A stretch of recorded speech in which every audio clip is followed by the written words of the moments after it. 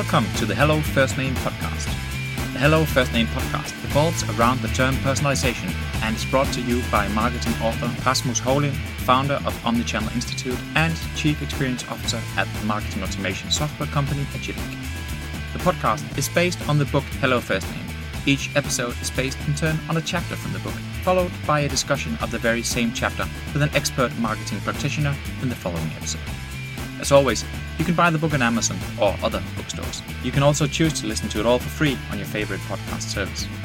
You're also very welcome to download the abstract of the book for free, and all models, of course, are able to download. All downloads are sponsored by Agilic. I'll make sure to put a link to everything in the show notes, but you can always connect on LinkedIn, and I'll be happy to reply and help out. Hello, and welcome to the Hello First Name podcast. Today we'll be discussing chapter 12 from the book Hello First Name, namely Content Part 2, Content Feeds, together with Pier, Luigi, Spagna, EMEA VP of Customer Retention and Engagement at Warner Bros. Discovery. Pier, welcome to the show. Thank you for having me. It's a pleasure. Pier, you were part of actually the creation process of the book, and you're actually the protagonist of the sort of leading narrative in chapter 12. But a year has passed since then, and also looking at your career, I can see that you've been working at Warner Bros. Discovery for some years now, also some years before they merged, and before that even you were head of CRM at Deliveroo in London. But maybe in your own words, can you tell us a bit about how you got to where you are? It's a long story. I'm going to try to make it short, basically. But it's been now more than 10 years I've been working in this kind of field. I've been working CRM on different extent, of course. I started as an intern, and now I'm leading a big pan-European team. The thing that I really like that got me there is, first of all, a bit of luck, of course, as always. But I have always kind of been passionate about how to make customers' life easier when navigating different type of e-commerce. I've been working on different industry. I started with travel. I ended up in gaming for a while. Then, as you said, the food industry with Deliveroo, and now I'm in the media entertainment. It's been a while now. It's been more than 6 years. And I think that the common thing that's been always there has been about how there's so much choice in media. Like, started with travel, like flights, booking holidays. There's a lot of choice. Same thing then. Imagine a Deliveroo. It's like when we started, like people didn't even know what it was, how to navigate the website, the app back then. And now media entertainment is just like, there's so much out there. And the role that I've had so far has always been kind of, all right, we need to get people's life easier when navigating and purchasing or just consuming our products. How do we do that? And there are, of course, different ways. There's only so much that my team can do. And that's the part that I love the most, is just what my team does, but how do we influence the rest of the companies, different teams, to kind of support that kind of mission that we have to, again, makes people's life easier and get them to stick around for longer, basically. That's the issue, right? There's so many every day. So many different options that consumers could take. There's so many, in your case, pieces of media they could choose to consume. There's so many other ways they could try and be entertained and have fun. So really, making sure that people can easily navigate. And there is only so much time that people have to dedicate to you, because I think it's a problem that everybody has. I do have that issue when I log in on Netflix or whether it's HBO Max or whatever it is. I spend a good 20-25 minutes browsing, trying to understand what am I going to watch, and then the time is always shorter and shorter when I can actually watch something. So our job is really get people to get straight to what they would love to watch, or what we think they're gonna like. So it's a very important piece of work, I would say. And I learned that you recently became a father. I did. So congratulations on that. Thank you. Can tell you from experience that time will not. Oh yes. More time from that. More That's love. very true. But time, not so much. But that's very true. That is very true. But yeah, here we are. My mother keeps telling me that someday, before I know it, suddenly I will have enough time on a Sunday just for myself again. But people keep telling me that. I'm waiting for that moment, to be fair. But so far, time hasn't been a commodity that I have at the moment. But yeah, I know it's gonna go faster than we think. So I'm going to enjoy every moment. Coming back to Warner Bros. Discovery, I think at least I struggled a bit with finding out how the connection is between Warner Bros. Discovery and HBO. Even can you put a few words to that for the audience? I'm going to try to put it like in a very simple way. Imagine that we had two massive entertainment companies that where their missions and their kind of proposition was very different. Imagine the content that Warner Brothers had, specifically if you look at the HBO Max world, so the digital world, is a very kind of leaning towards kind of big title movies or series that really take your attention. Imagine Game of Thrones, all right? To watch, if you want to watch Game of Thrones, you really got to focus, sit down, watch it, follow every single episode, so it really takes your attention. And on the other side, you had Discovery, looking at Discovery Plus, which is a digital platform. You have very more lean back content, so kind of realities, factuals, kind of documentaries, that people do not need to kind of really sit down and focus. It's something that can even go in the background, or you can watch like with your family. It's not really, it's not very time consuming. So at some point, the opportunity there was, okay, what if we put this together? Because I don't want to watch an episode of Game of Thrones every night. Maybe tonight I'm having dinner and I'm just I want to watch something easy that just relaxes my brain. Maybe I want to watch something about X on the beach, like a simple piece of content. So the two together, we believe, the company believes, the stakeholders, the shareholders believe, can be really successful to kind of cover all the different moments of someone that wants to enjoy content, basically. Different types of entertainment and watching / maybe screening a bit, or having things in the background, something that's very consuming of your you need to be very aware of, and something that can be more in the background. Okay. Also, that's correct. That is 100% correct. And there's something about sports as well, right? Am I mistaken? Or absolutely not. So Discovery Plus in EMEA has been always been considered was the home of the Olympics. So we had like different countries, different type of sports rights. That is a completely different game, if you can only imagine. And now all of a sudden this is also put in there. So that covers another aspect of consumers' life, because people might be interested in watching the Australian Open. And now all of a sudden, if you think that you have all of this together, also covering sports, is amazing. For us, specifically for the retention team, sport has always been a struggle, because normally you come in to watch the sport event. I'm going to stick to the Australian Open example because an Italian just won the Australian Open, so I want to keep reiterating that. So imagine people who can come in, the Australian Open lasts for a couple of weeks, and then people would just leave. While now, all of a sudden, we have a bunch of additional content for people to stick around until the next tennis event, which is going to be May, Roland Garros. So it really fits very well all together, or at least that's what we think, and we hope we're going to see the results moving forward. But, huge opportunity there, and actually in terms of and retention that you're ahead of, mixing those two together. So actually, I saw one of your colleagues, Fredrik Salcedo. I saw him presenting at a conference in September last year, where he was presenting a local version, actually one of the best examples of personalization I've ever seen, where they were ending the sports league, the football league was ending, and then they were making this play, a personalized video for everybody, showing them what would their team for the winter break look like. And the team was made up of different series and stuff that you could watch. I'm very familiar with the example. We worked together on that with Frederick. We were very close together, if you can imagine. That was a great piece of work that they put together, to be fair. And that kind of says a lot about how technology can really help you, because that's all made of kind of algorithm and things. So it's great. Yeah, it is great. Yeah. I'll put a link to it in the show notes. I think Frederick has some kind of link where he's talking about it. It completely blew my mind. It's one of the best examples of personalization. Nice. I'm glad that you like it.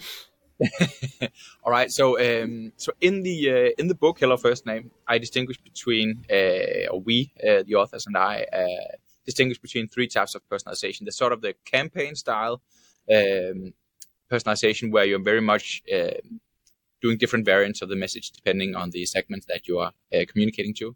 Then there's the marketing automation, which is very much a matter of outbound communication and nudging people to engage or re-engage or whatever. And then there's the on-site / in-app personalization, where you're basically more working with content feeds that the marketer doesn't necessarily produce, but that would make it more fun and engaging to keep watching or to buy a certain product or whatever. So which types of personalization are you using at Warner Bros. Discovery? Or which of them do you use the most, maybe? We use all of the above, of course, and to different extent. It's a little bit easier for us. So the first two, because we personally own them. So the communication that we send to customers, we normally look at different segments, different interests, and we try to tailor-make them specifically for those clusters. Those automation that are kind of more based, rather than based on what piece of content we have, it's more based on how customers behave. So imagine you finish watching an episode of something, and then there's a new episode available. Automatically, we trigger a communication telling you, "Hey, there's a new episode available. You might want to watch." And those we own personally. So the retention team manage those, and we kind of look at the data and we react to that. And that's email, that's notifications, email, push notifications, in-app banners. Sometimes we're starting to explore more. It started a while ago. We're now getting into the scaling phase, paid media retargeting. So kind of investing some budget to retarget customers outside of our environment, which is typically email, push, and in-app. So we try to kind of show you dedicated messages while you're browsing Instagram, Facebook, you name it. Yeah. Meta, sorry. So we do use that quite a lot as a team. We manage that, but that can go only to a certain extent, because then once you've done this, so you manage to get customers' attention outside of your environment, then at some point they land on the homepage and you need to replicate that. And that, of course, is a different thing. We work together, is the merchandising team. We work together, we work very closely together with them, but that's a different piece of thing, because, we got your attention with one piece of content. We need to make sure that that is replicated on the website. That experience is still happening there. And then you have a bunch of new opportunities, because then all of a sudden, once you land there, you might have my list, you continue watching, or like things that you haven't really saved in your list, but you show some interest, or those personalized recommendations that we built together. So a raid that is called for you, or because you watch this, now you've done this. So all of this goes very much together. The struggle there is, how do you align what you do as a retention team, CRM team, however you want to call it, and what the merchandising team does on the website. So these two teams really need to be one unit working together, having similar KPIs, which is eventually increasing engagement. Can you explain what does a merchandising team do? They own all of those rails. So whenever you log into whatever that is, HBO Max, Discovery Plus, Netflix, Amazon Video, whatever, you name it, all of those rails that you see there, they basically manage the different rows, exactly, with the different tiles. They are managed by them.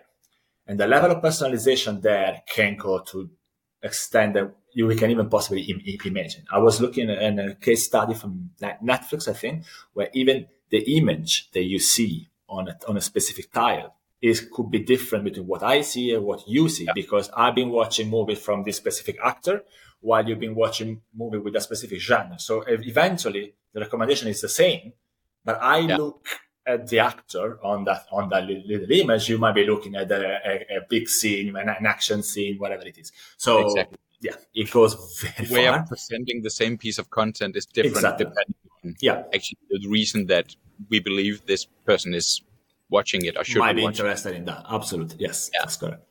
All right. So I think, is it fair to say, if I can conclude on what you say, that working with on-site personalization or in-app personalization is very much something that the merchandising team is doing, and you are working very closely together with them, but also with the outbound and the campaigns? That's absolutely correct. And this is kind of a trend now, because if you think about now specifically our world, so the entertainment world, there's been so many talks about, there are so many different options, so many different websites, companies that offer different type of entertainment. So all of a sudden, you're really fighting to retain those customers, because it's very easy to unsubscribe and jump from a product to another. So now the focus is shifting very much more towards retention than acquisition. We're still acquiring subs, of course, but now the goal is, how do we increase that lifetime value? How do we get people to stick around for longer? How do we get people to stick around after that favorite show is over? So now all of these teams before churn, retention, engagement was very much a KPI that my team would have. Now it's a company KPI. We really need to work all together. So the merchandising team needs to be involved in that. And there are many other teams, MarTech, the product team, people that build the website. We all kind of figuring out how to really work together to make the experience better and get people to stick around for longer. One of my old points. So the first book I did in 2019, which Make It All About Me, it's about omnichannel marketing, and within that, me and Colin Shearer, my co-author, we arrived at the conclusion that if you want to be really customer centric, you need to also look into customer centric measures. And I would say customer retention and customer churn is indeed a customer centric measure that you can be aiming at no matter which department that you're in, and that Correct. Actually fosters collaboration about the most important business terms. Absolutely correct. Great. All right. So the chapter. I mean, we're already deep into discussing this, so we might skip a few of the planet questions. So I normally say that as opposed to messages, which is one type of content, the content feed consists of content that the marketer doesn't create but feeds from somewhere else. Yeah. And it may be obvious, and you have the shows and the episodes, but which content types do you work with in feeds? So imagine that once again, different content, different type of behaviors. So we have the database is huge. So you got movies, you got series, you got documentaries. As you said before, we now got sport events that fit into this. How do we get all of it together? And it's a mix and match, of course, because every single experience of a different customer experience is going to be different. So we might want to have a good balance between series, movies. When there are big sport events, we are approaching. Still few months ago, but the Olympics are coming. So it's a major sport event, which also kind of fits very well with an entertainment proposition because the Olympics goes beyond sport, of course. So how do we get all of it together? And those rails are basically perfectly fitting for that purpose. And yeah. So I can tell you, like, for example, like you start watching the sport events, so now all of a sudden we got documentaries about athletes, they all fit very well in there. So we know that if you've been watching, again, a tennis event and there's a documentary about Agassi, you might want to be interested in that. So that goes into the rail for you, which wouldn't normally go. So yeah, all of these pieces of content go together, and it's a mix. I know that we might get there later on, but it's a mix between what is automatically pulled in because of the algorithm behind and what we believe we should be putting in. So it's kind of a hard-coded of that. Exactly. That's the editorial curated part of it, because the algorithm can get very far, but there's always that kind of human element, because we know better our base. We know what's going on in each market. Imagine like all of a sudden there's a big press release about someone, so we want to put that one there. Yeah. And the algorithm couldn't have picked that up yet. There's also the cold start problematic. Exactly. I mean, if you don't have the data because things are happening here and now, then you cannot wait for the algorithm to pick up that. I can give you an example. I can give you a very good example. I don't remember the name of the document of the show, but a few months ago there was the Johnny Depp trial. I don't know if you remember that. And that was kind of that. So there was Johnny Depp against his wife. They were divorcing. It was a big thing, and we were kind of broadcasting that. That type of show wasn't really interesting for many people because it's a kind of gossip, but the buzz around it was so big. A lot of times we say, okay, this needs to go top of the radar because people will want to watch. Even if you don't normally watch this type of content, all of a sudden this is big in the US, was huge, you can imagine. So it was kind of, again, top. That was a curated part of what we discussed. That makes sense. Okay. Because in the book we read, and I think many of the listeners here will also be maybe some of them retailers, omnichannel retailers. You like to think of content feeds as product feeds, and many companies, when they send out an email, it just has one block or one rail, as you call it, one group, and then just least irrelevant products for you. And then there's really not much more relevance necessarily put into that. I think that's the poor example of it. And then some of them also have maybe another rail or a group or content block, which has then, news articles or how-to articles or do-it-yourself articles. And if they're really good, then they also have one which is with user-generated content. But I think with you and with Warner Bros. Discovery, you basically have very much the the same type of content, which would happen to be, stuff that can entertain you. But then the subcategories within those are almost infinite, sports and series and movies and all the subcategories within that. But coming back to that, I think obviously if you go into the HBO app, you will see a lot of the rows. And can you tell a bit about how you do the headlines? Because it's like I sometimes compare this going into a supermarket. And if I look at, and if I'm in a supermarket where I don't normally shop, it takes forever because the shelves are all in the wrong position. The rails are not as I normally have them in my local supermarket. So what I look for when I go into a new supermarket, I look for the headlines. So the headline for the different shelves, so I can find the spaghetti, so I can find the milk, so I can find the whatever.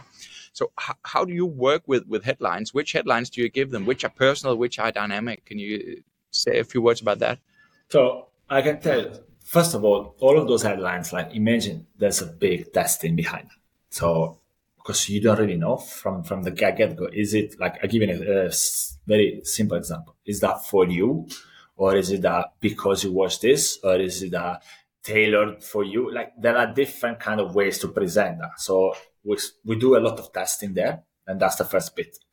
Another thing that might be a bit controversial here is we all know that I give you the supermarket example. You get there. If I show you at the very beginning all of the products that you would normally buy, or if we go back to HBO, all of the shows that you most likely are going to watch, then I lose that kind of exploration elements because I also want you to find out new things that are on the web that you wouldn't normally end up there. So sometimes, I tell you, people might have experienced that continue watching or like my list things or no, they are more down in your scroll. And at the beginning, you might be seeing shows that I never watched this kind of things.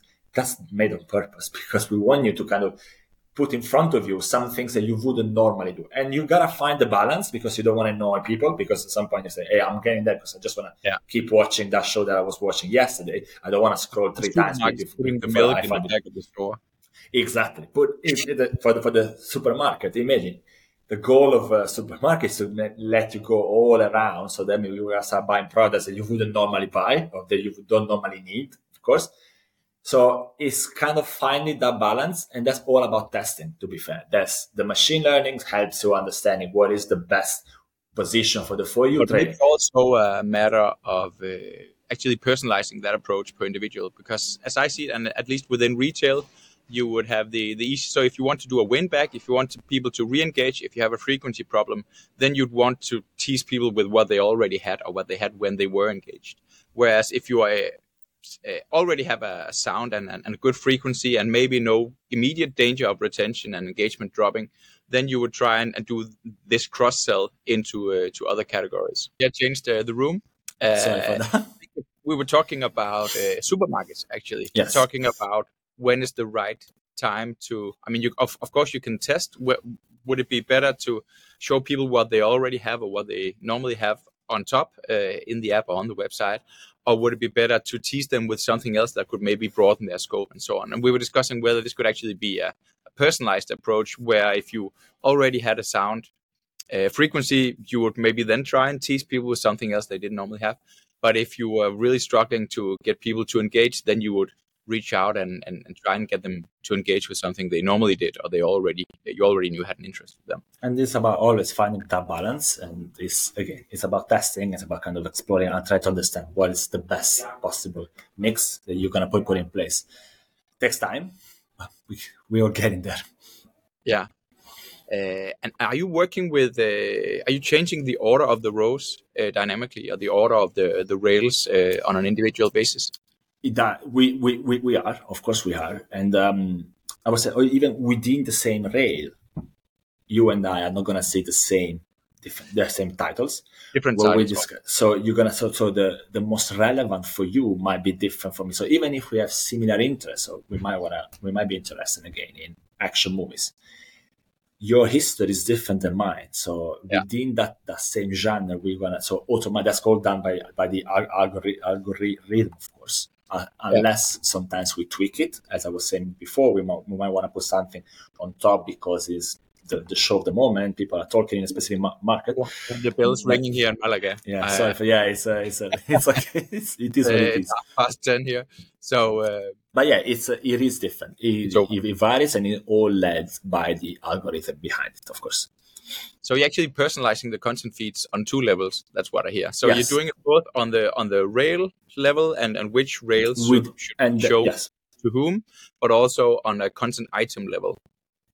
Correct. So you and I would see different action movies in the action movie rail. How would the how would they differ? How would you decide between the two, or how would you? What drives the most value? Getting the headlines straight or getting the order straight? I would say the headlines straight. I would really say that, because that's where, I mean, it's the initial piece. Once I got to, okay, this is the rail that I want to look at, people easily kind of keep scrolling towards right. It's easier to get them to do that once they realize, okay, in this rail, there's a really lot of things that I might want to watch, that might be interesting. So it's easier. You still want to put some orders there, but I think that is the most powerful piece. So to kind of have the headline right and have kind of, okay, I'm here. This is what I want to watch. This is where I'm going to find something that I want to watch and go on. So if you as a consumer buy into the headline and say, yeah, this is the right rail for me. Correct. That is okay correct. With scrolling. Yeah. That is correct. So if I can find the right shelf where I know they have pesto, then I'm okay with it. Then you're going to look at all of the different types of pesto that you might going to like, but you're going to get pesto for sure. Find the perfect milk or whatever. Okay, are you great. Still I'm still here. By the way, if the image is a bit blurry, don't worry, because everything is. I got. Okay, all good. All right. What's elaborating a bit further on this? What's the value of a good headline? So I assume that you are doing maybe A/B testing on the best headline for a specific rail. What is the value for getting the headline right, or getting it wrong, so to speak? You can easily lose that type of engagement. So if you imagine, like, sometimes it's also related to how you want to propose yourself to customers. Imagine, like, if someone tells you this is what you should watch, as a different sound that we curated a series of movies for you for your Friday night. Yes, so more direct. It really has a difference. Exactly. So there's an element of that you kind of gotta decide what your product stands for, what your personalization stands for. Is it kind of indicating people, okay, look, I know that you're gonna like this, or it's more kind of your friend that suggested, hey, you should watch that movie. It's very good. Or like it's imagine also the time of the week when you log in. So imagine like you log in on a Friday night, and the tone, the headline there is going to be different than something that when you show on Monday night, because it's different. So maybe Friday night movies, popcorn moment, whatever it is, while on the Monday night, it's kind of, you might want to say laid back, just watch it. Yeah. So it really changes that. And if you don't get it right, you're not going to get the customer attention that you wanted, and people will just going to skip through it. So there is a value. I cannot tell you like the exact uplifting percentage of engagement, but there is a different uplift based on how you pick your headlines, and that's why you gotta keep A/B testing and see. I saw someone from the audiobook company Storytel, so a guy who used to work there. He said that they were testing because you $X, so a very personalized one. Then they would show the rail of recommended books versus popular right now, or exactly. And there was like a 30% difference in uplift between the two. I think that's quite saying. But obviously, if I navigate a supermarket and the shelves don't mean anything to me, I'm also lost. You're just gonna skip through it. Yes, of course. Yeah. Imagine I give you another example of kind of the level of personalization you want to do. Imagine a new subscriber that's been there for, like, let's say, a week. So a For You tray is not going to be very relevant because I only watched maybe one show. So what are you going to recommend me?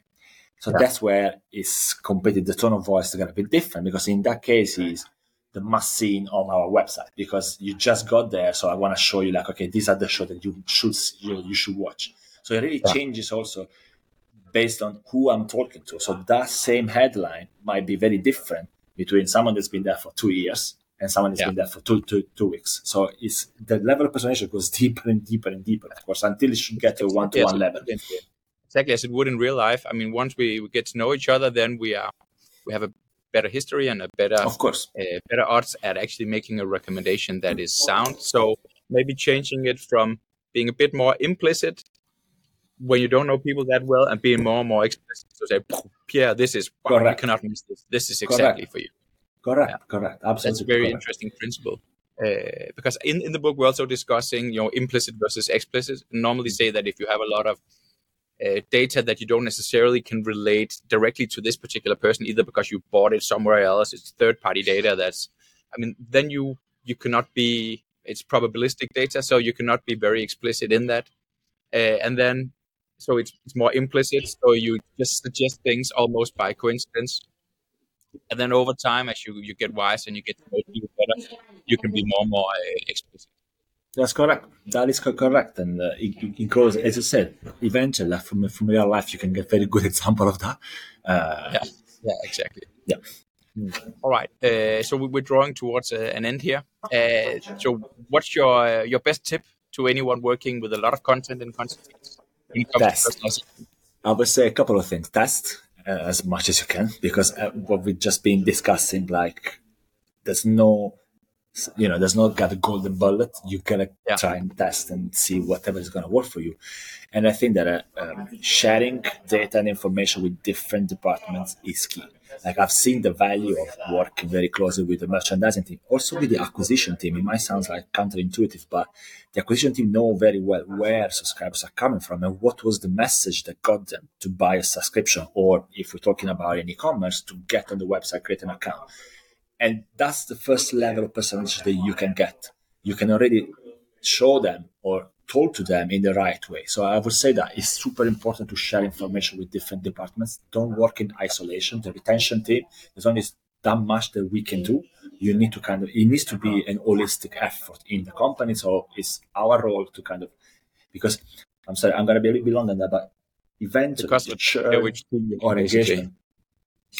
So the churn KPI eventually is the retention KPI, but you need to sell it to everyone in the company, because eventually it's the lifetime value of customers is the health of the company. So working with different teams and making sure that everybody buys in and we share the right information is super important, I would say. And the final question of our little talk here, which I've really, really enjoyed, Pierre, I must say. It's been a pleasure. I'm sorry for technical things. No worries. It is what it is. The practicalities of this particular episode is maybe slightly different than the other episodes. Here I am in a rooftop in Malaga, and clearly there's something going on in your end as well. But your own favorite personalization example that you've experienced as a customer? That's the question I always ask. I don't have a favorite one. I just have one that really came to me very recently, and I was kind of mind blown by it. So, as you said at the beginning, I became a father very recently, and with that came a whole new type of problems in my life. And one of those is I need to look for a nanny, because we both work, so we need a nanny in a few months. We're gonna need a nanny. So, and that is, it might sound very simple. It might sound like, you go to the park, you speak to nannies, and maybe you're gonna find one. It's not the case. So there are websites that are there's a war behind that. And so I'm dealing with this war right now. And there's this specific website in Italy where I don't want to give advertising, whatever. I'm not going to mention the name, but it's one of the biggest ones. And really, I was mind blown by the level of personalization that they got to. The message is very clear. When you create an account, it's like you're giving to this, you're looking for someone that's going to take care of the most precious things that you have. Yeah. So you really want to nail it. So in order to nail it, give us few information, and we're going to get to a point where we can recommend you the best possible person for you. Yeah. And the trade-off there was give us some time, some additional time. So answer a few questions, fill up your profile in a proper way. And then we're gonna save you a lot of time and headaches in looking for someone, because we're gonna get you 3 candidates and you're gonna love all of them. And that's been the case. So my wife is not Italian, so we need kind of an English speaking person. I live in Italy, so and that's the first thing. The area where we live, our specific requirements in terms of timing, because we work with the British, is it very narrows that thing. And we got to the point that was like, oh my God, you just recommended the best possible person.